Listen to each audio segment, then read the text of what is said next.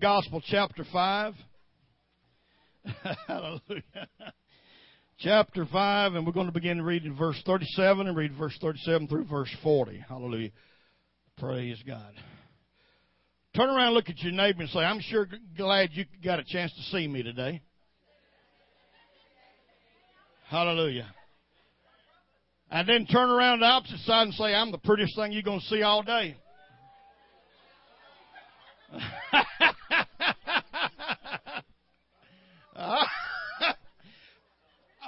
There, Brother Kenneth, there's a reason for me having y'all do that, because now I know the altar's got to be full when I get through preaching. Hallelujah. Lord.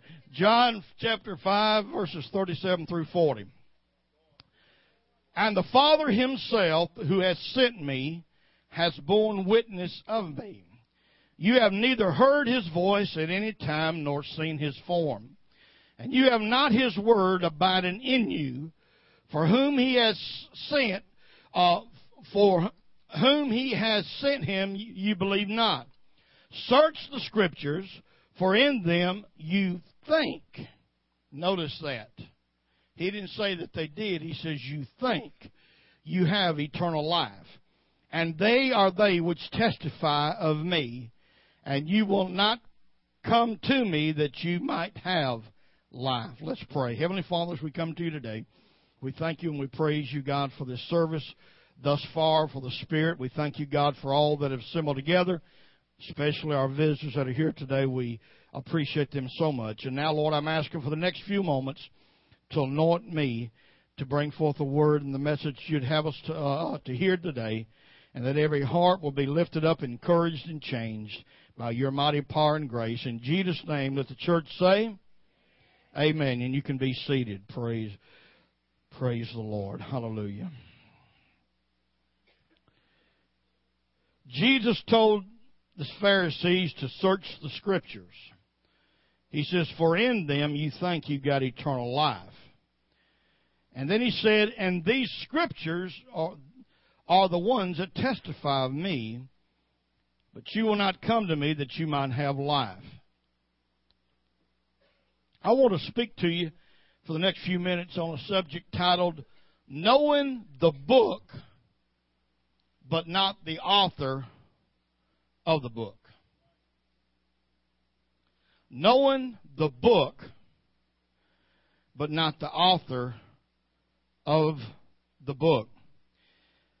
I've got a group here of 3 books that I quickly just pulled out of my office as I came in here this morning. And I have more than these on this man. The author of these books is Max Lucado. And he is one of my favorite Christian authors. He has penned some mighty powerful work, and I would highly recommend any of his books to you for your extra study. No wonder they call him Savior, Max Lucado, just like Jesus on the anvil. Whew, that's a rough one. On the anvil. Hallelujah. As I said, I've got several of his books. There's not too many he's written that I haven't purchased. There are some that I haven't got yet, but I have a lot of his books. And I know what these books say. I know how they read because I've read them. But so I know the books, but I don't know the author of the books. Now, I know his name is Max Lucado, and you can open up most of his books, and you can see and read a brief bio of him, telling a little bit about his life and what he does, former pastor and like that. But even after reading those bios of him, I have to say I know of him, but I don't know him. because I've never personally met him. And there's a big difference in knowing about somebody and really knowing them. And that's what I want to talk about in talking about knowing the book, but not the author of the book. The invention of movable type and the printing press literally revolutionized the way that we copied and compiled books. They was just on papyrus leaves and made up into rolled scrolls. The Holy Bible was the first composition printed in book form when they invented the printing press. The Bible was the very first book ever printed. They used it when once the printing press was printed, and it has remained a bestseller since day one. Now today, virtually everybody knows what the Bible is, regardless of whether they attend church or not. Knowledge of the Bible is widespread throughout the entire world. I mean, anybody you work with, it doesn't matter if they profess to be a Christian or go attend church anywhere. When you mention the Bible, you know, they've heard about it. They know of the Bible. Everybody knows of the Bible. Now, in the days of Jesus, the religious, we'll call them the religious elite, took pride in knowing the Scriptures. They would even bind certain parts of the law to their bodies and wear it. They had these wooden box containers. I won't attempt to try to pronounce that word they are called, and they would fold them up and they would put them inside there and wear them and with a band around their forehead and on their wrist and everything. I mean, boy, they took great pride in what they called the Holy Scriptures.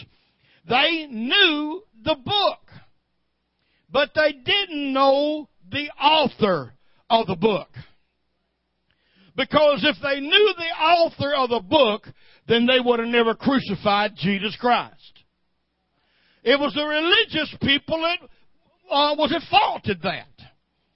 They thought that their knowledge of the book would bring them eternal life. That's what Jesus meant when he says, search the Scriptures, for in them you think. I've heard people take that and teach wrong from it and preach from it. Jesus was not saying there that eternal life was in the Scriptures. He said, in them you think you have eternal life. He said, and these are they who testify about me. They thought that the knowledge that they had of the book would bring them eternal life. But knowing the book is not what saves you. Hallelujah. The devil knows the book probably better more than any of us here. Hallelujah. Amen. Knowing the book is not what saves us. To be saved, you must know the one who authored the book. Can you say amen? And that is none other than Jesus Christ. He is the author. And what I mean by knowing Him is to have a personal, intimate encounter with the King of Kings and the Lord of Lords. Hallelujah. There are people sitting in church pews in some churches today who will run down the people walking on the street, but the people walking on the street know just as much about the Bible as what they do. Hallelujah. Amen. I want you to understand something today. You come into a church house and sitting in a church building does not no more make you a Christian and make you saved. Hallelujah, than you going out and taking a chair and sitting in the garage makes you a Ford.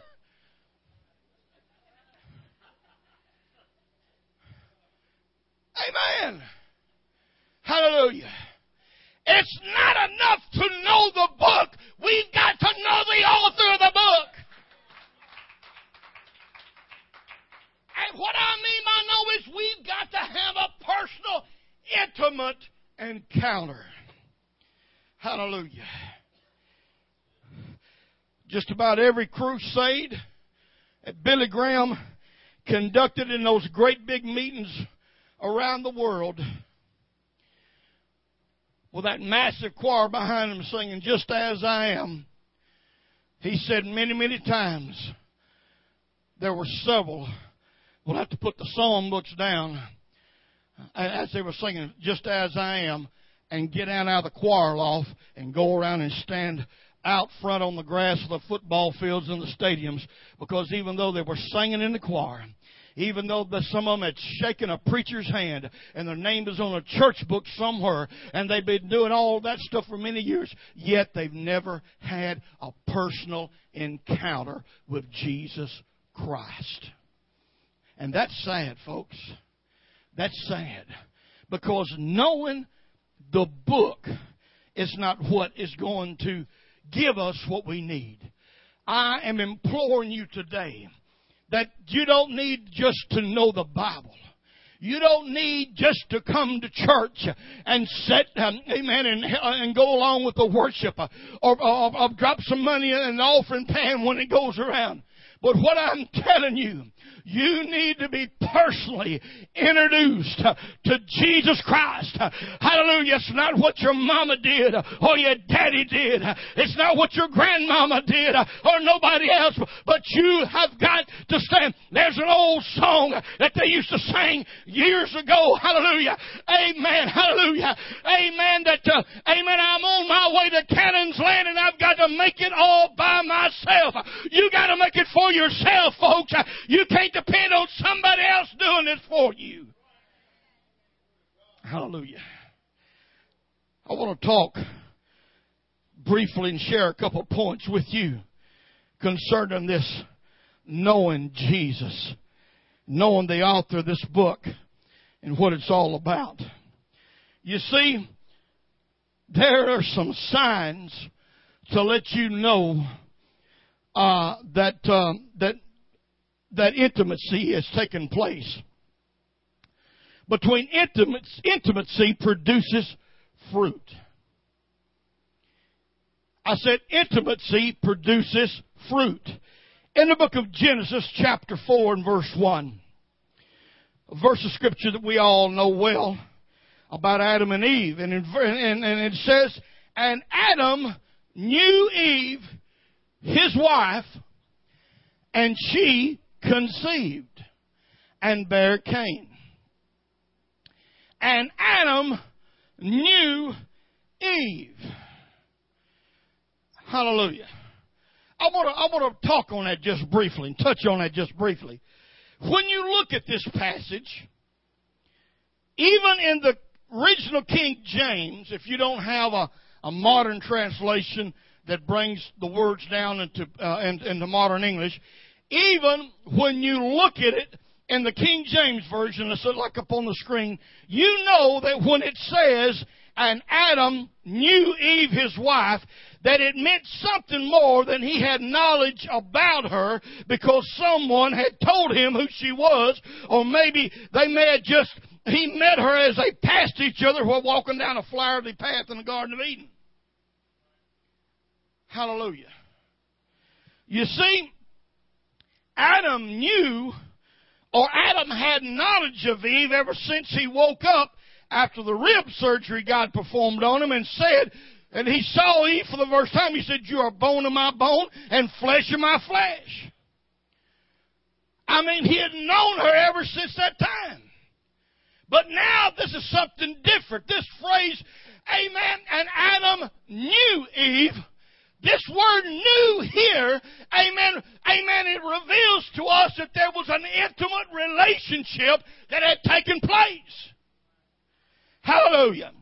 Amen. And the fruit came from that when she conceived.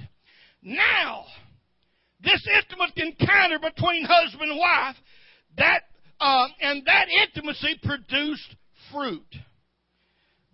Church, when you become intimately acquainted with Jesus, there will be fruit to come from that relationship, which will reveal you are a child of God. When John the Baptist came preaching in the wilderness and baptizing people, everybody came from everywhere and wanted him to duck them under in the Jordan River. He said, but wait a minute, you can't just come expecting me just to baptize you so you can be part of the baptized crowd. Amen. He said, you got to bring me some fruit meat for repentance. Show me something to prove that you've repented. Show me something that you have had, amen, a personal contact with Jesus Christ. Because there's still too many people think right now that all you got to do is get wet in water and all your problems will be over. Getting dunked in water is not what saves you. Hallelujah. If you've never met Jesus, you've never repented of your sins, amen, and had that relationship with, the only change is when you go down a dry devil. When you come up off a dripping wet devil. Hello, somebody. You got to have a heart change. It's got to be a heart transplant. Hallelujah. When you are intimately acquainted with Jesus, there's going to be fruit to come from it to reveal that you're a child of God. Now, don't get me wrong what I'm saying here, but this has nothing to do with you walking around town with a picture of fish painted on a sign hung around your neck. Hallelujah. That's not what I'm talking about. It's not talking about you running around and screaming out there about it and say, hey, I'm a Christian. Hallelujah. And like I said, maybe with a fish or whatever it might be, this is not what it's about. This is what I'm talking about. But it has everything to do with you having a desire in your heart to live your life pleasing to the Lord. Hallelujah. There's something that's transpired when you begin to know the author of the book. Because before you know the author of the book, you're just self-centered. But once you know the author of the book, once you have been intimately acquainted with him, then you don't know, you're no longer self-centered, but you're Christ-centered. Hallelujah. It's not about you no more. It's not about doing things that pleases you, but it's about doing things that pleases him. Hallelujah. Glory to God. It's not about giving you glory, but about giving him glory. Hallelujah. Praise God. Amen. So, you notice there's some fruit there. You got a desire in your heart. That song Darlene sang sometime, it's my desire. Hallelujah. You got a desire now that you want to please the Lord. And listen to me, church. Not because you are living right to be saved. Because you don't live right to be saved.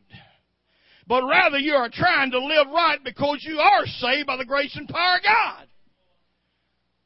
Somebody hear me now. It's not good works. Amen. You don't do good works, amen, to get saved. But you do good works because you are saved. There's a big difference. Hallelujah. Amen. It's part of that intimate relationship. Amen. The Bible don't tell you that you have to quit clubbing or quit doing this or quit doing that. But you're going to find out that once that you have an intimate relationship with Jesus Christ, He's going to give you something better than what you've ever had before, and you're going to want Him more than you're going to want all that other. Hallelujah. It's just like that. It's just like that individual that, if I'm not mistaken, somebody might be able to tell me if I'm wrong. That time Brother Carl was preaching a revival, and those bikers came. I mean, man, you could tell by looking at them they were bikers, and they came forward and said, you know, we would do what you said, repent and do all this. It says, but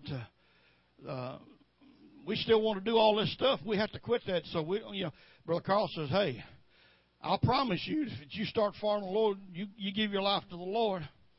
He said, you do what you want to do.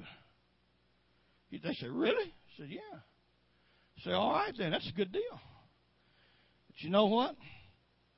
They were meant business when they gave their heart to God, and when He come back through, about a year or so later, that same church preaching a revival, some fellows walked up to him after church that he couldn't recognize, because guys that did have their hair hanging down here in a big long ponytail and a bunch of other stuff about them. They it was all cut off. They were cleaned up and everything, and he didn't recognize them. And he told him, says, brother, says, you deceived us. He says, what do you mean? He said, we're the ones that y'all, and the pastor baptized last year. We come into the church. You told us that we should start serving the Lord. We could do what we wanted to. So the problem was that we didn't want to do all that other stuff no more. Hallelujah. Jesus says, I've got something better to offer you. Hallelujah. He said, I got something better for you. Hallelujah. We got something a whole lot better. Right now, you're receiving a whole lot more this morning than what they was receiving over there at the Grand Ole Opry last night. Hallelujah. Glory to God. Amen. There's things in here that can change your life, folks. Make a difference in your life. Hallelujah. Somebody said, well, Brother Sammy, I'm still got a desire to do this and do that. But, I've been reading the book for a long time going to, there you go again. You see, the problem is you've been learning the book, but you hadn't been acquainted with the author of the book, because that's what the difference is. That's where the difference is. I need to move on. The author reveals the secrets of his book. You see, there is something about knowing the author of the book. A lot of people read the Bible, but they don't understand what the book says. They can't figure it out. And there's a reason behind that. And I'm going to tell you, there are some secrets hid within the book of God. There are some secrets there that just the average reader cannot pick up and read and figure out.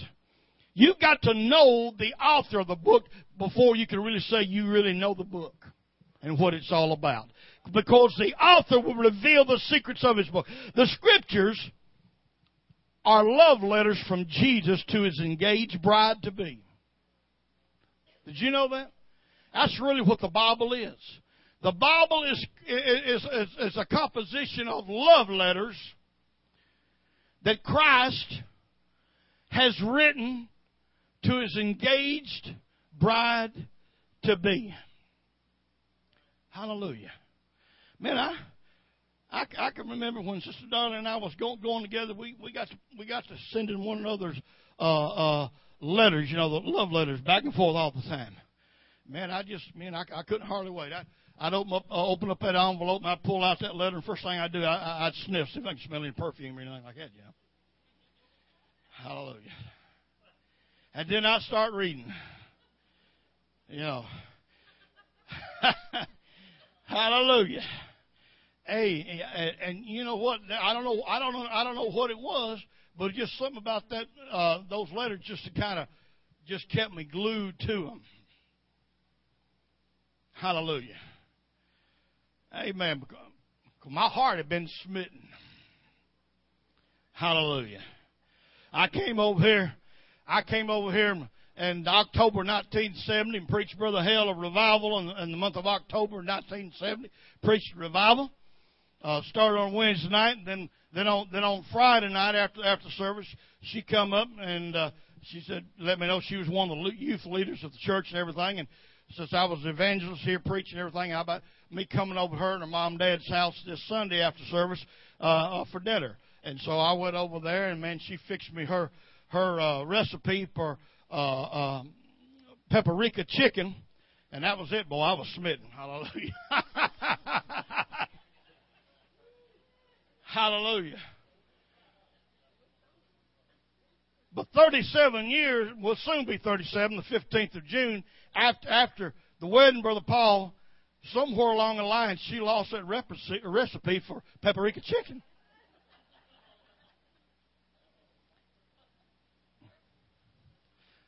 Hallelujah.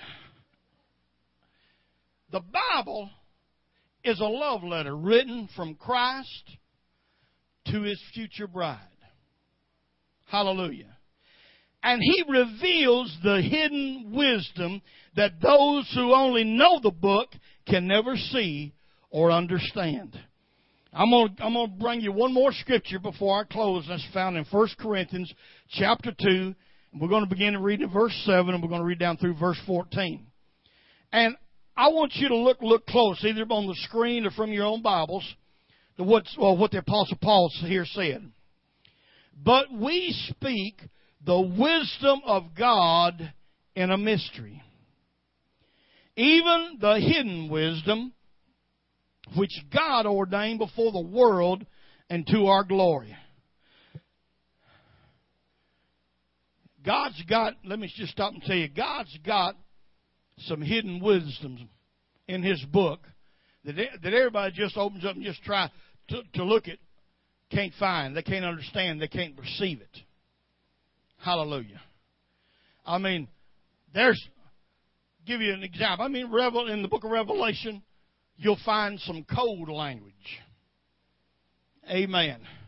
Kind of written almost in a code that you got, what in the world's going on here? What's this code, you know? And remember now, like I said, this is a love letter. It was back during those days that Sister Darlene and I was sending those love letters back to one another. It was through those love letters that we come up with a special word of our own for love. And when we use that word, I love you. When that word was written down, if I wrote it, she knew what I was talking about. And you know what? Must have been pretty good because, you know, like I said, after 37 years, we still use that today more than we use the word love itself. Amen. And God's got some hidden things in His love letters to His people and to His church.